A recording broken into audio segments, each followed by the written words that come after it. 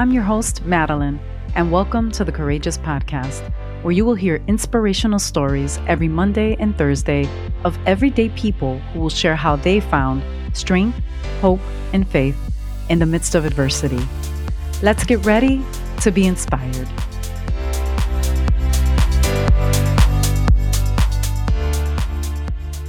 Today I have Lou Collier, who is originally from Chicago, but currently resides in Atlanta, Georgia. He is a husband to his beautiful wife, Malika, and they have 3 amazing children.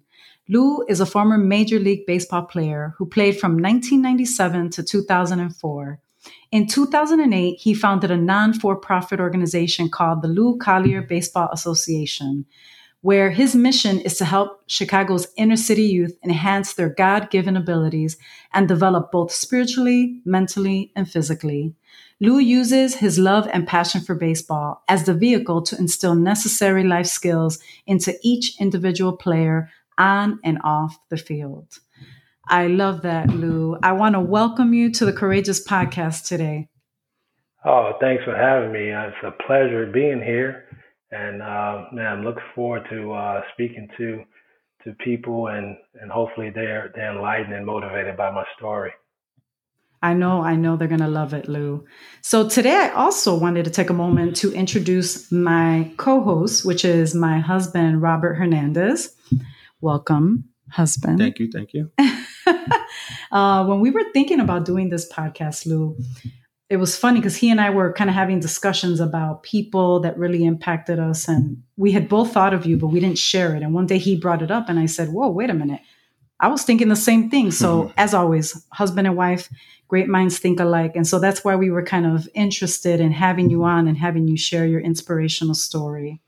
So, Lou, we're truly grateful to have you on talking about your journey as a young man from Chicago that overcame adversity to become a professional baseball player.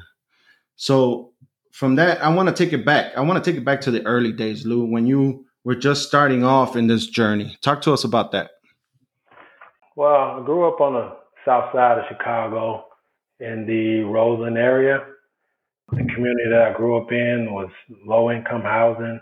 But, for me, growing up in that environment, it didn't, when you're young, you really don't know, how you're living. It was good people. We had good neighbors, and sports was the thing that we did to keep ourselves out of trouble and keep ourselves busy. My dad was a big sports fanatic, as well as my mom. We love sports. We watch games on TV, football, basketball, anything that we can do. And my dad would always organize different games and different activities in the neighborhood. We would choose teams and just start playing. And I just remember as a young kid, man, I always loved sports. But, as I grew a little bit older, I played basketball, football, and baseball. As I grew a little bit older, I started to realize that baseball was the sport that I really I loved it. I liked all the other sports and I was really good at football. And my dad was a football guy. So he was kind of pushing that on me. And I remember as a young kid walking into my mom and dad's room and telling my dad that, hey, Dad, I want to play baseball. And my mom looked at me and almost fainted because she knew how much he loved football. But I knew as a young kid that baseball was the sport for me.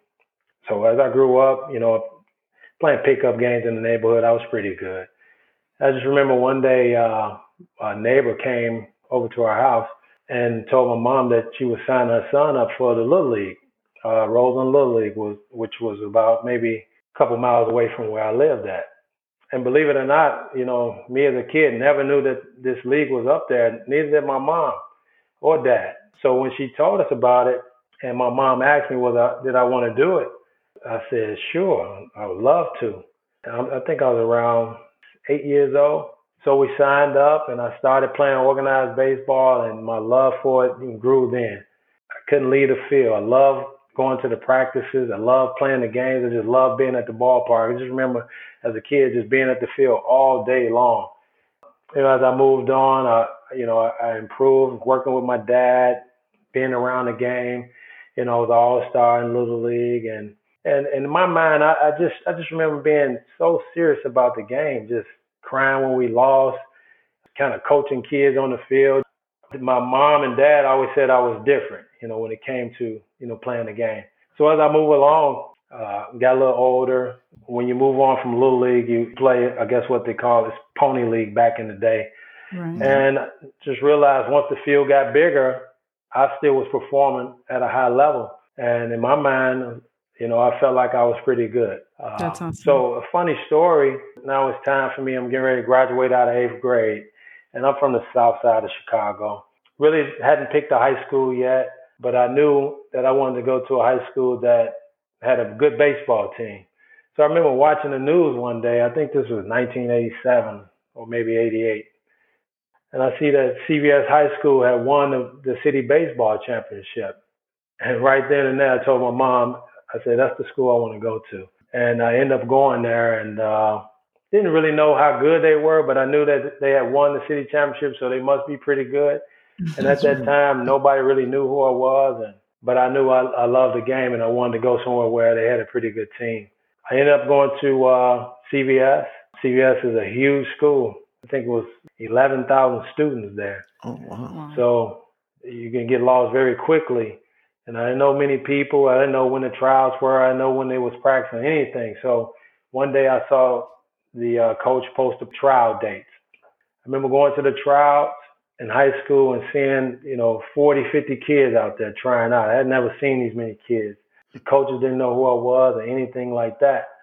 But I went and did my thing, and by the end of the trials, by our first game, I was the starting shortstop and ace pitcher. Just had a love for the game and just always wanted to be, the best that I could be.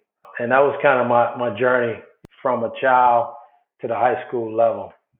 That's awesome. Lou, did you think that during that time, I know you said that you really worked hard and you really had a love and a passion for it, which is so important, obviously, when you're just trying to compete and get better. Did you feel that you were getting the right training to really play competitively?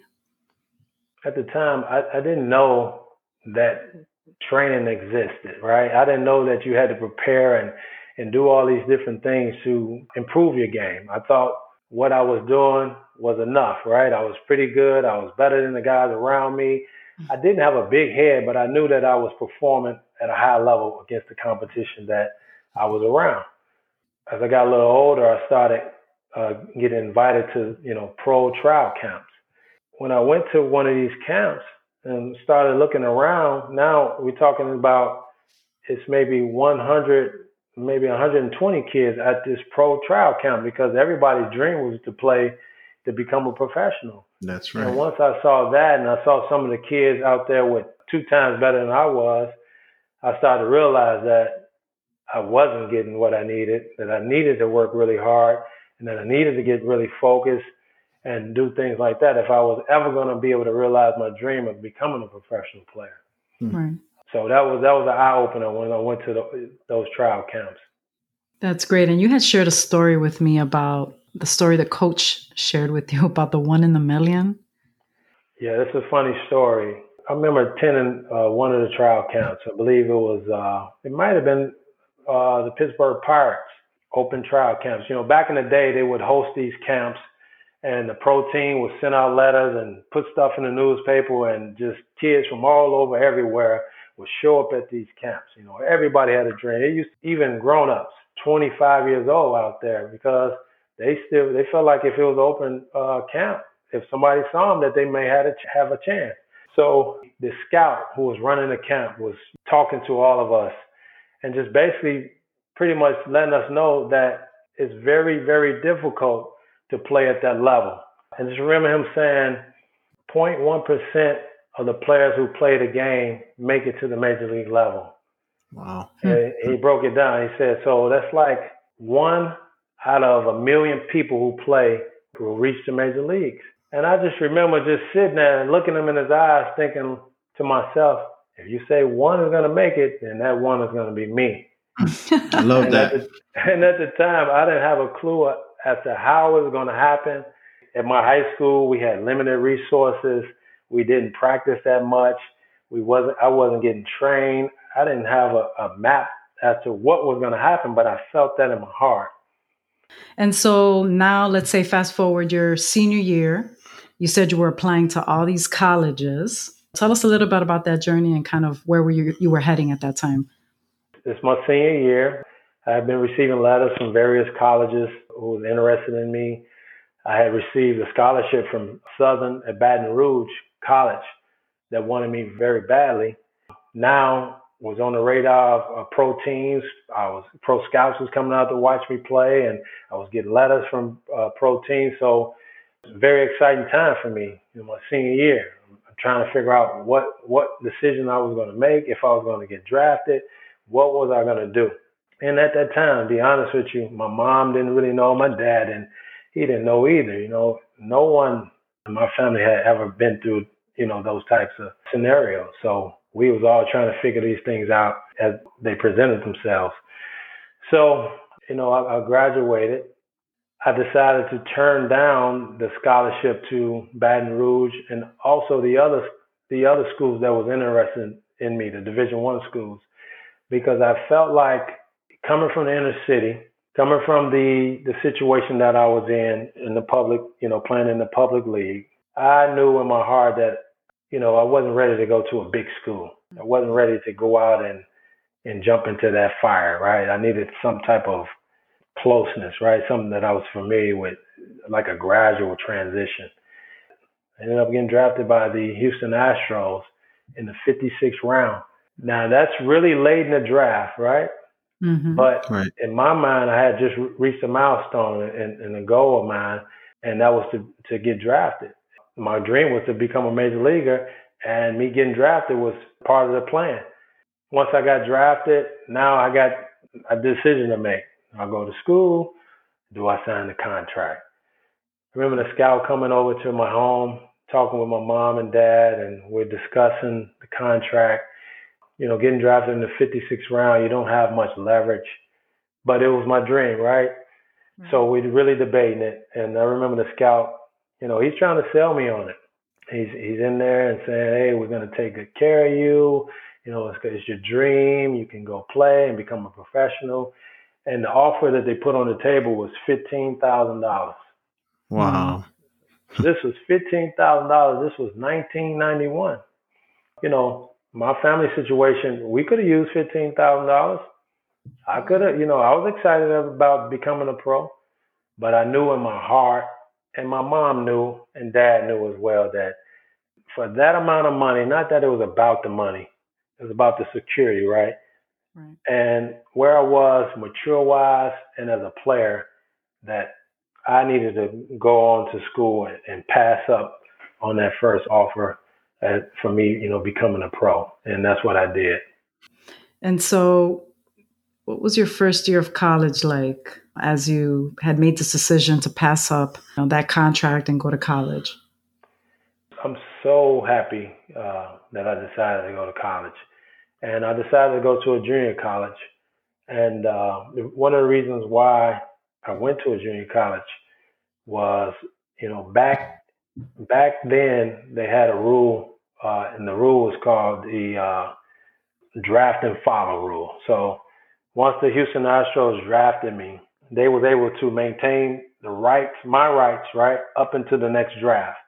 So what that meant was if I improved as a player, if I felt like the deal that they was putting on the table was good enough for me to sign, I can sign with those guys before the draft and go on and become a Houston Astro. Okay. So that was one of the reasons why. The other reason was the fact that I was able to get away from home, mature as a man, get out of the inner city, get away from my mom, just go. Right. And figure out what life was about, being able to wake up and get to school on time, turn in work on time, get to practice, eat right, get my sleep, stay away from, trouble and different stuff like that.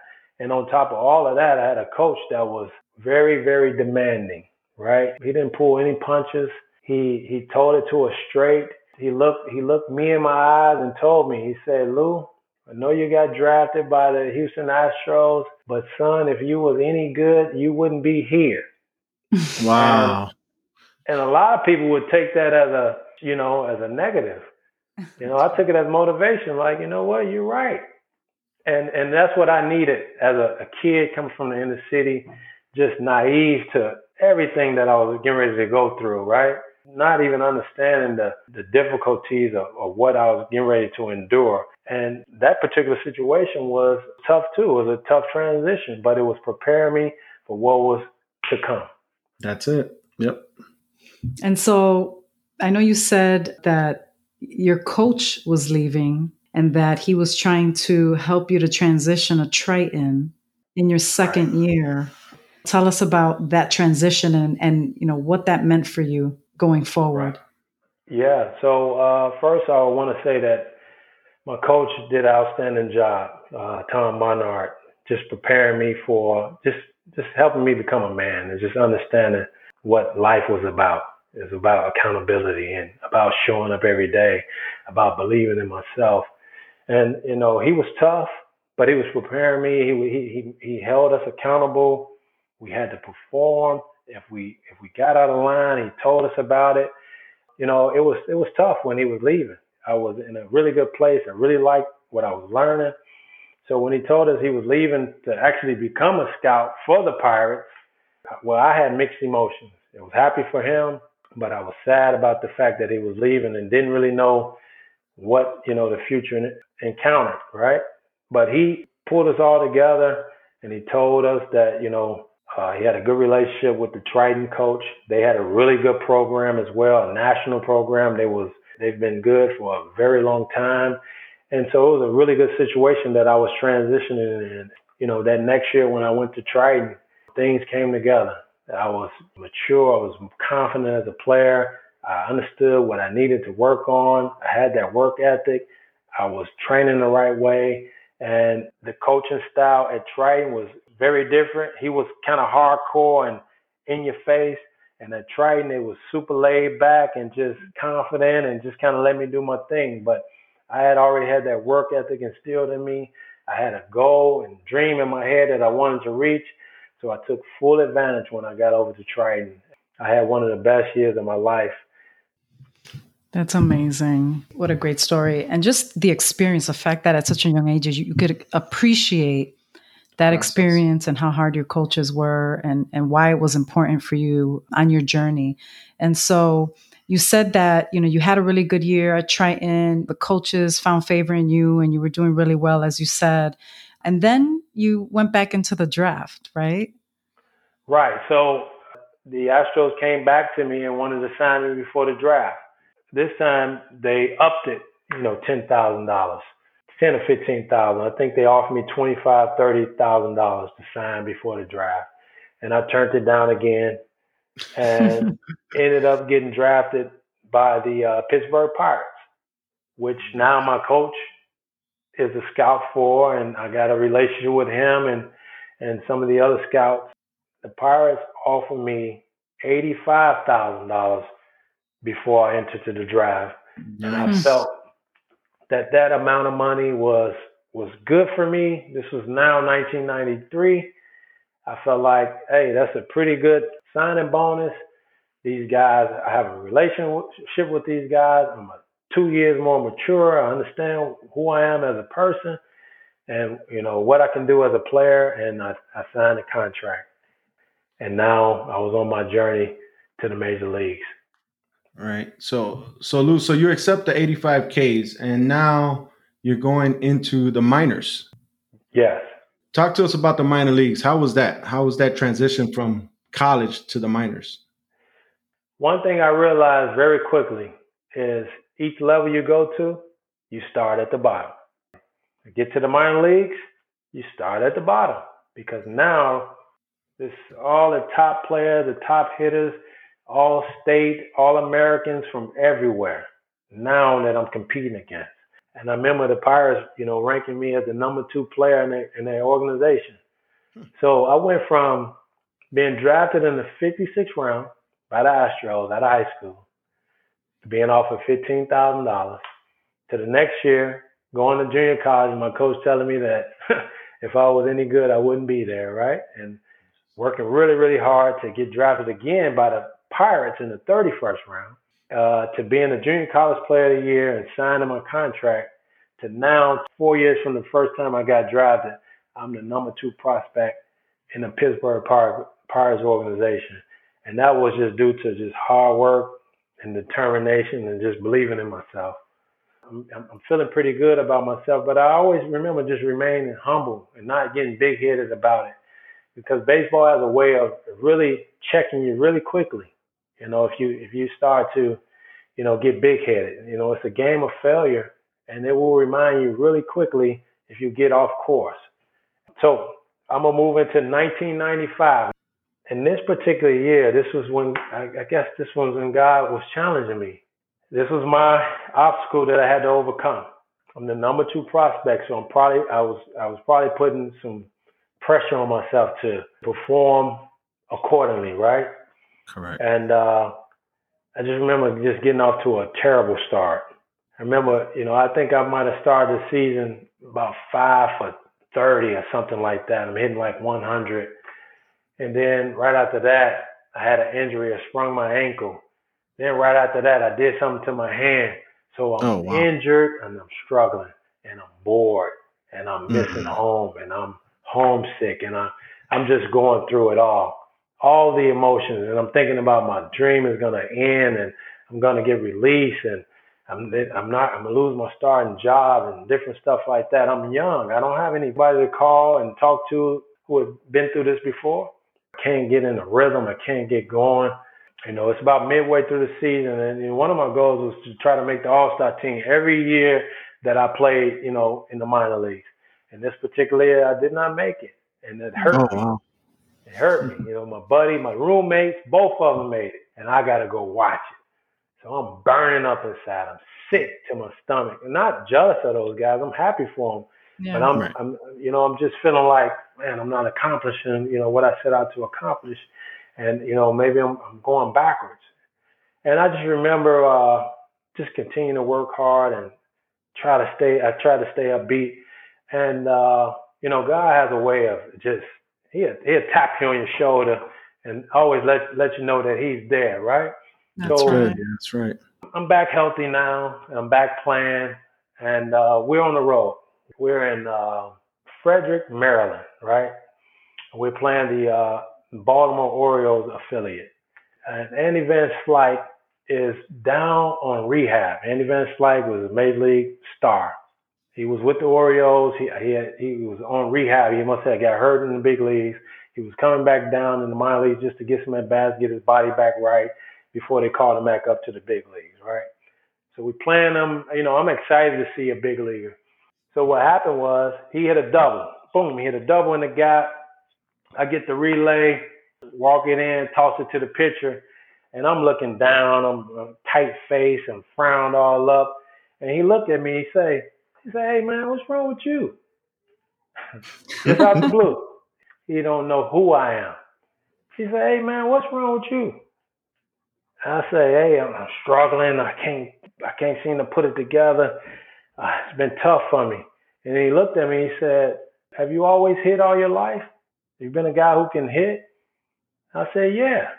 He said, "Don't worry about it." He said, "You'll be fine." He said, "Keep working." And my eyes just got bucked.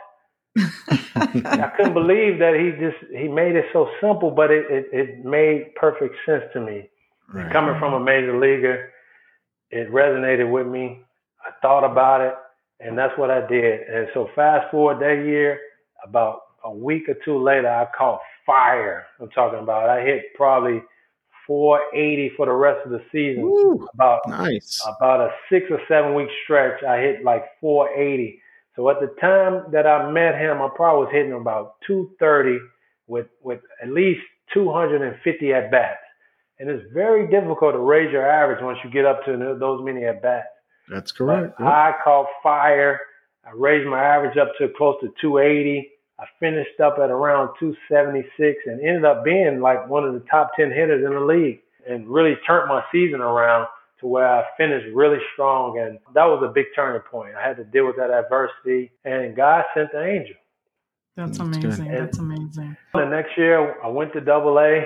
I had a great year there. I was an all-star. I was the MVP of the team, kind of flourished. All the while I'm dealing with, injuries. I'm dealing with just all type of stuff that, politics of the game. We in towns where it's racial situations. The next year, we got moved up to AAA, and I flourished in AAA. I got off to a great start. I had a great year. I was doing wonderful, but I was a young guy in AAA. AAA has a lot of guys bouncing back and forth from the major leagues. You got a lot of veteran guys that's there, that's older, who's been in the major leagues, got a lot of experience, been playing 15, maybe 20 years. And so when you're a young guy getting up there, I was probably at that time about 23 years old. You treated like a rookie, and Right. we had a veteran coach who tended to favor the veterans, right? I just remember, every time we would lose, he would just blame it on the young guys. He would just blame it on us. He would point the finger in a sarcastic way, in a good way, and sometimes he would get on us because it was our fault. And I remember one time he called me into the office about midway through the season, and he told me to sit down. I'm thinking to myself, now what did I do wrong now? Because in my mind, I had a pretty good game. I was doing pretty good. Right. He's like, sit down. I got some good news for you, and I got some bad news for you. He said, what do you want to hear first? I said, well, tell me the bad news. He said, you made the All-Star team, but you're not going. I'm looking at him like, why are you gonna take that from me? Like, what are you doing? What did I do wrong? He said, you're going to the big leagues tomorrow. Woo, said, man. Wow. He said, I'm going to the big leagues tomorrow. Wow. I couldn't imagine. So let me ask you this. So here you are, you get called up, you're going to the majors. You get there, and I need to know the feeling of that first time you stepped on the field. The first time you went into that stadium, looked around at all the people, and were actually there. How did you feel? That kid from Chicago. Wow. I remember, the flight, because I was in Canada. We was playing in Edmonton. So I had to leave right from there, fly straight to Pittsburgh. There's no going back to your home. You're going straight to Pittsburgh. So that was new to me. So I'm nervous. I'm trying to contact my mother. I got to call and let her know.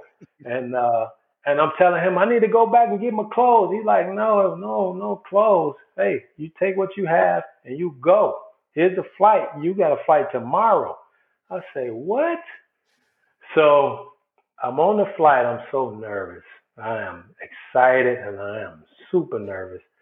And so I fly in. I jump in the cab.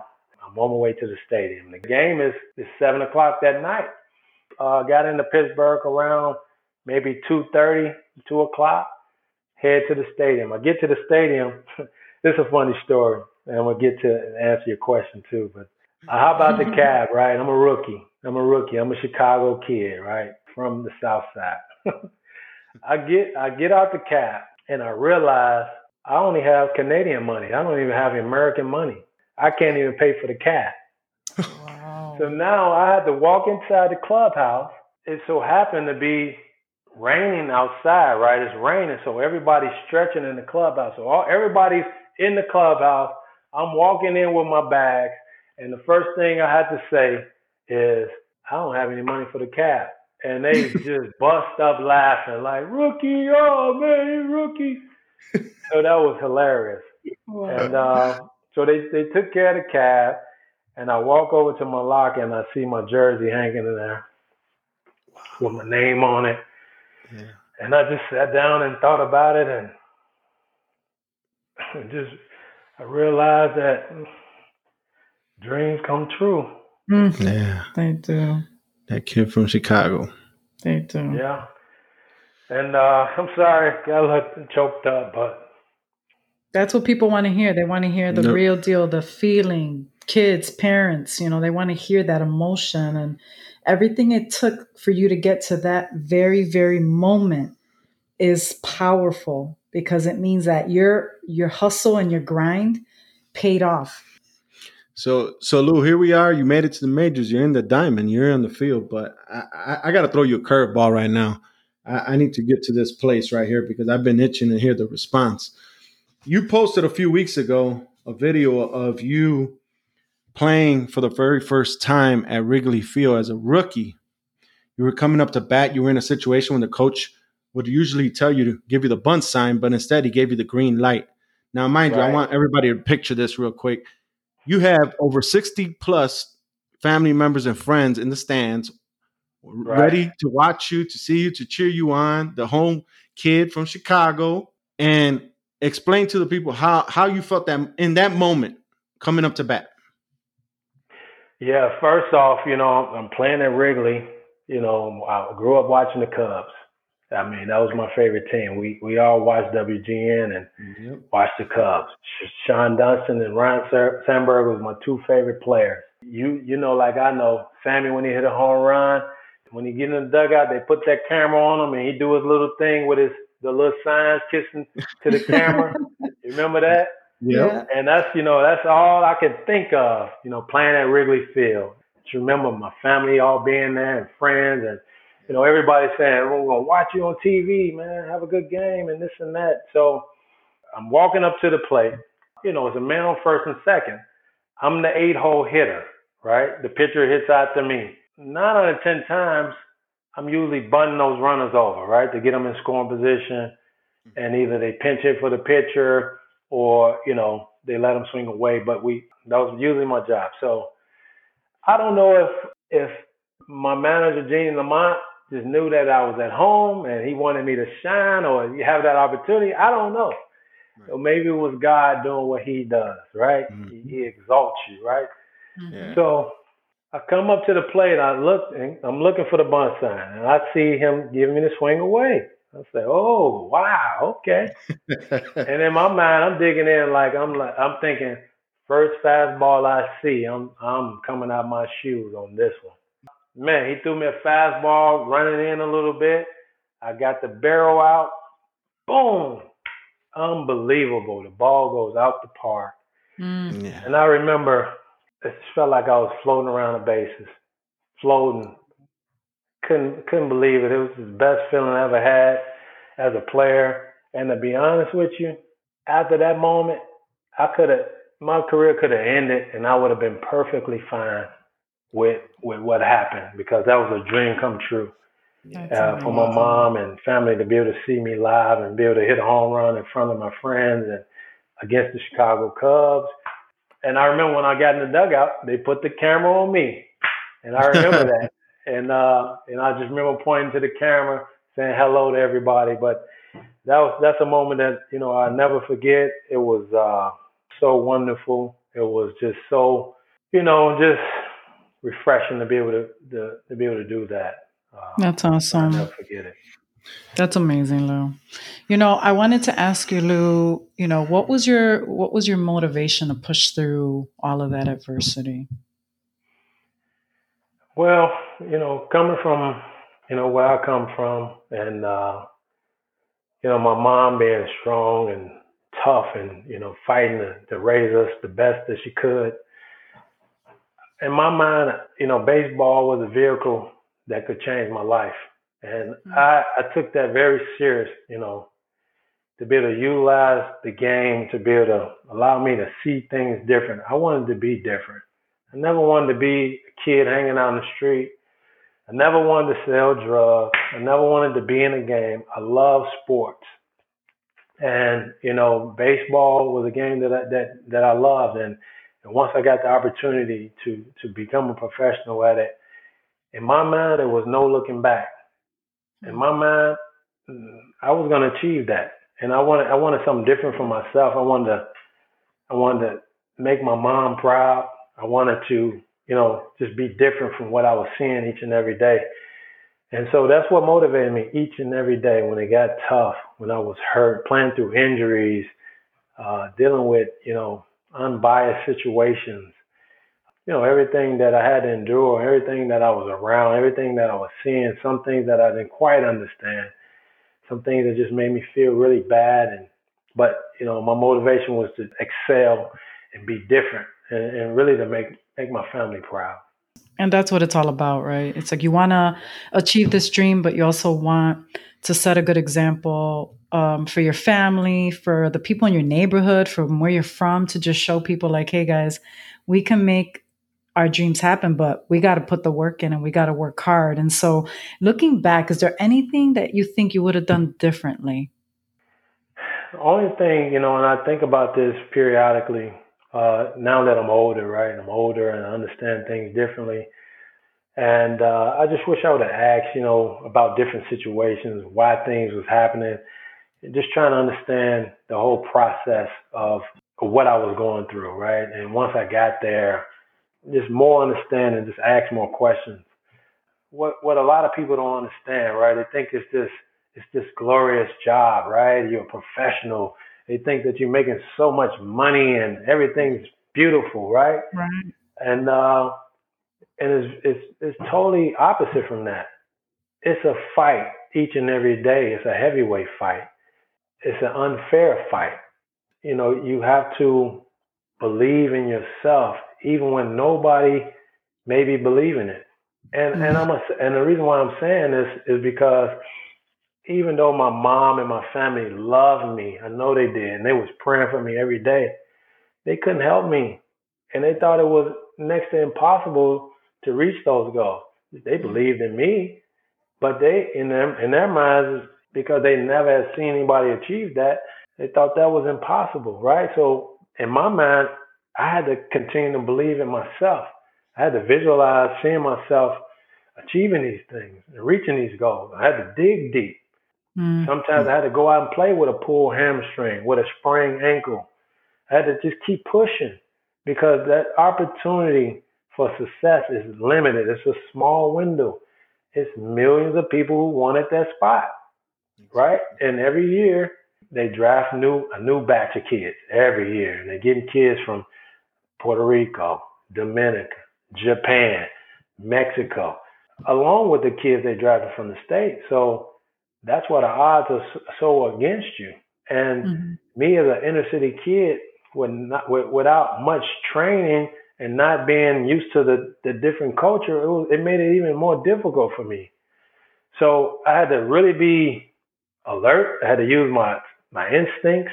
I had to use my faith, and I had to keep pushing and pushing and pushing until I broke through the barrier and achieved it. So, that was part of my motivation.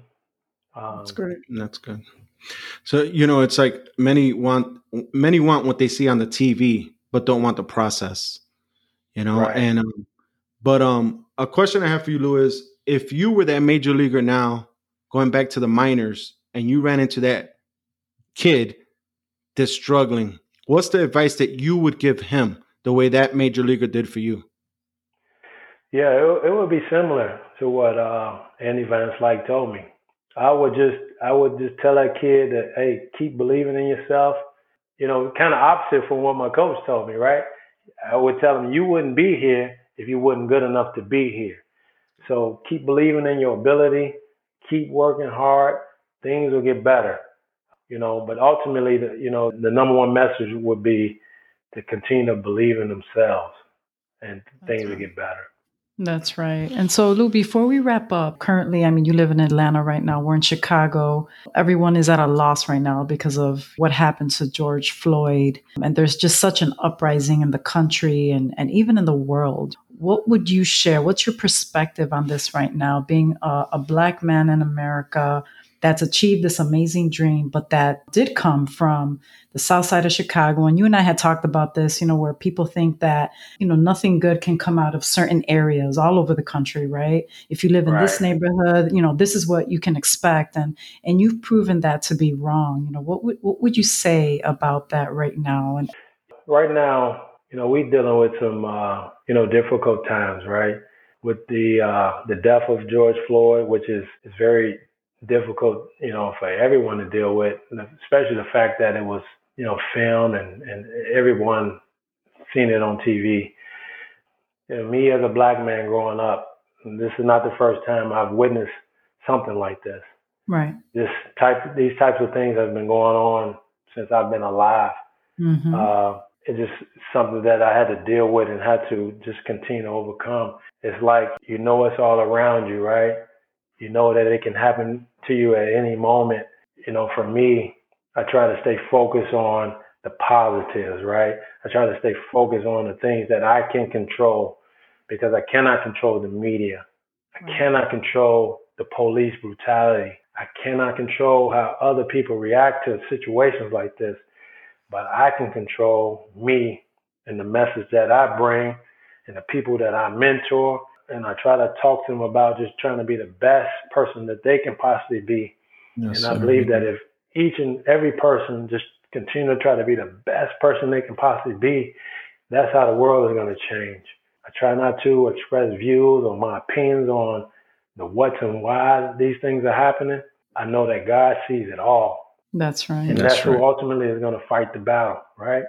That's right. But in my heart, every day I wake up, I try to, first of all, have gratitude for waking up and being in the situation that I am.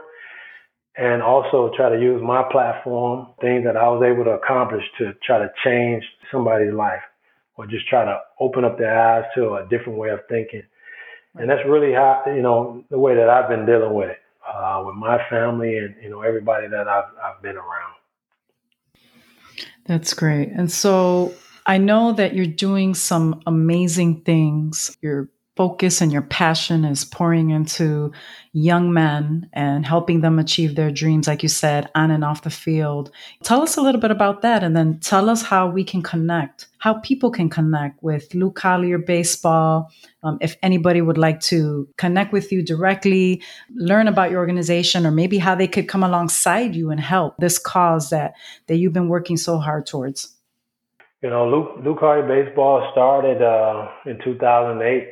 And the whole vision behind it was, once I got to the major leagues and looked back and thought about how difficult it was for me to get there and achieve that goal, from, a kid being from the inner city, an African-American kid being from the inner city, I knew that I had to do something, right, to help kids achieve their dreams and goals. Just be a mentor, somebody they can talk to, somebody they can see that look like them, that's from where they're from, that if I can do it, then they can do it, and I'm here to help you.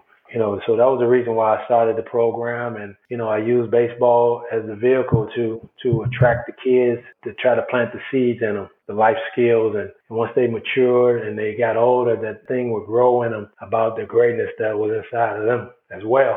So now, I've just recently moved to Atlanta and I'm doing more training. Still have a few teams back in Chicago and working with kids, from all over the country. Just trying to teach them the right way, man. Teach them to be accountable, to work hard, to believe in themselves, to keep fighting.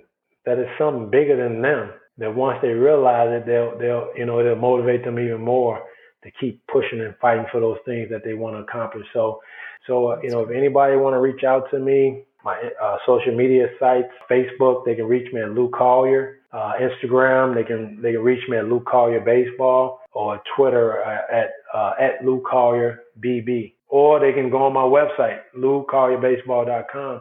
They want to reach out. We have a donate button. If they want to donate, we are not for profit.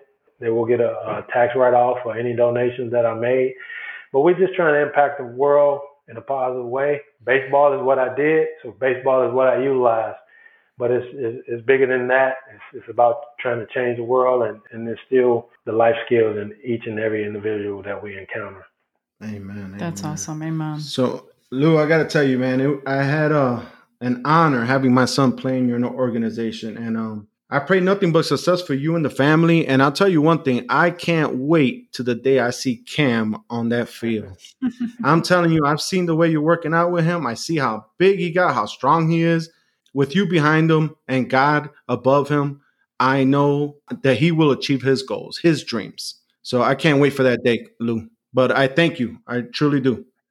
Oh, thank you. And it was a pleasure working with your son. And a lot of parents get a bad rap, with travel ball and different stuff like that. But you guys were wonderful from the time that we got E, from the time that he left. It was a pleasure, working with him and getting to know you guys. And look at us now, 12, 13 years later, we're still connecting. And I think That's what it's all about. So Yes, sir. thank you, and I appreciate everything. And you know that I'm gonna stay on Cameron's back. He's making us all proud. He's doing what he needs to do. He's focused. I know it's tough with me being his dad, and he's taking it all in stride. And I'm very proud. His mom is proud of him as well. So thank you. That's I appreciate that. Absolutely. Lou, I just want to close out by saying that I want to thank you for being on the Courageous podcast today. This was really amazing. It was important because I know there's a lot of parents and young people out there that have this amazing dream, but don't realize how hard it is and how hard they have to work to achieve it. But you proved today that it is possible. And so I want to continue to pray blessings over you, your family, your beautiful daughters, your son, as you know, one day we hope to see him playing at Wrigley Field. And I'm going to pray that into existence. But I also want to push you again and say that you have a powerful story and that you need to start writing that book that we were talking about, okay? Stop thinking about it and start working on it. We hope to have you back on the Courageous podcast in the future to continue to tell the world and young people what you're doing and how important it is to continue to pour into young men and to be mentors, you know, as other men are using their gifts, that they will take those gifts and use them to pour them into all of our young men across America. For sure. I really appreciate you guys having me. Hey, Courageous community. Thanks so much for joining us. I hope you were encouraged today. If you have a courageous story or want to connect with today's guest, email us at courageouspodcast2020@gmail.com. You can also find us on Facebook and Instagram at Courageous Podcast. Until next time, continue to be strong and courageous.